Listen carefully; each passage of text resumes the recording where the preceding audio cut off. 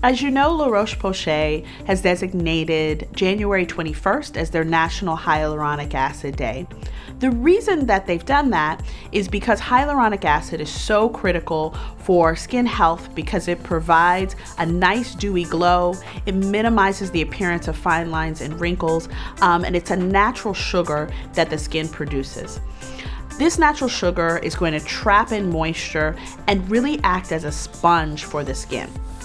The main things to keep in mind with hyaluronic acid are that you want to try to actually purchase it in a bottle to give your skin back what it's lost over time.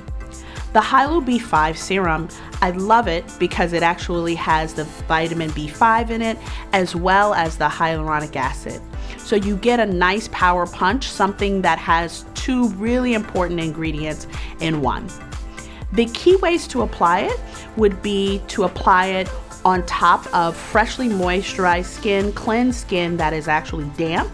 You want to put 3 to 4 drops, kind of moisturize it into your skin here on your hands and press it in onto your face. Something to keep in mind about La Roche-Posay is that they have actually a beauty center in France where they use the therapeutic water and infuse that into so many of their products, and it's actually been used in their Hyalo B5 as well.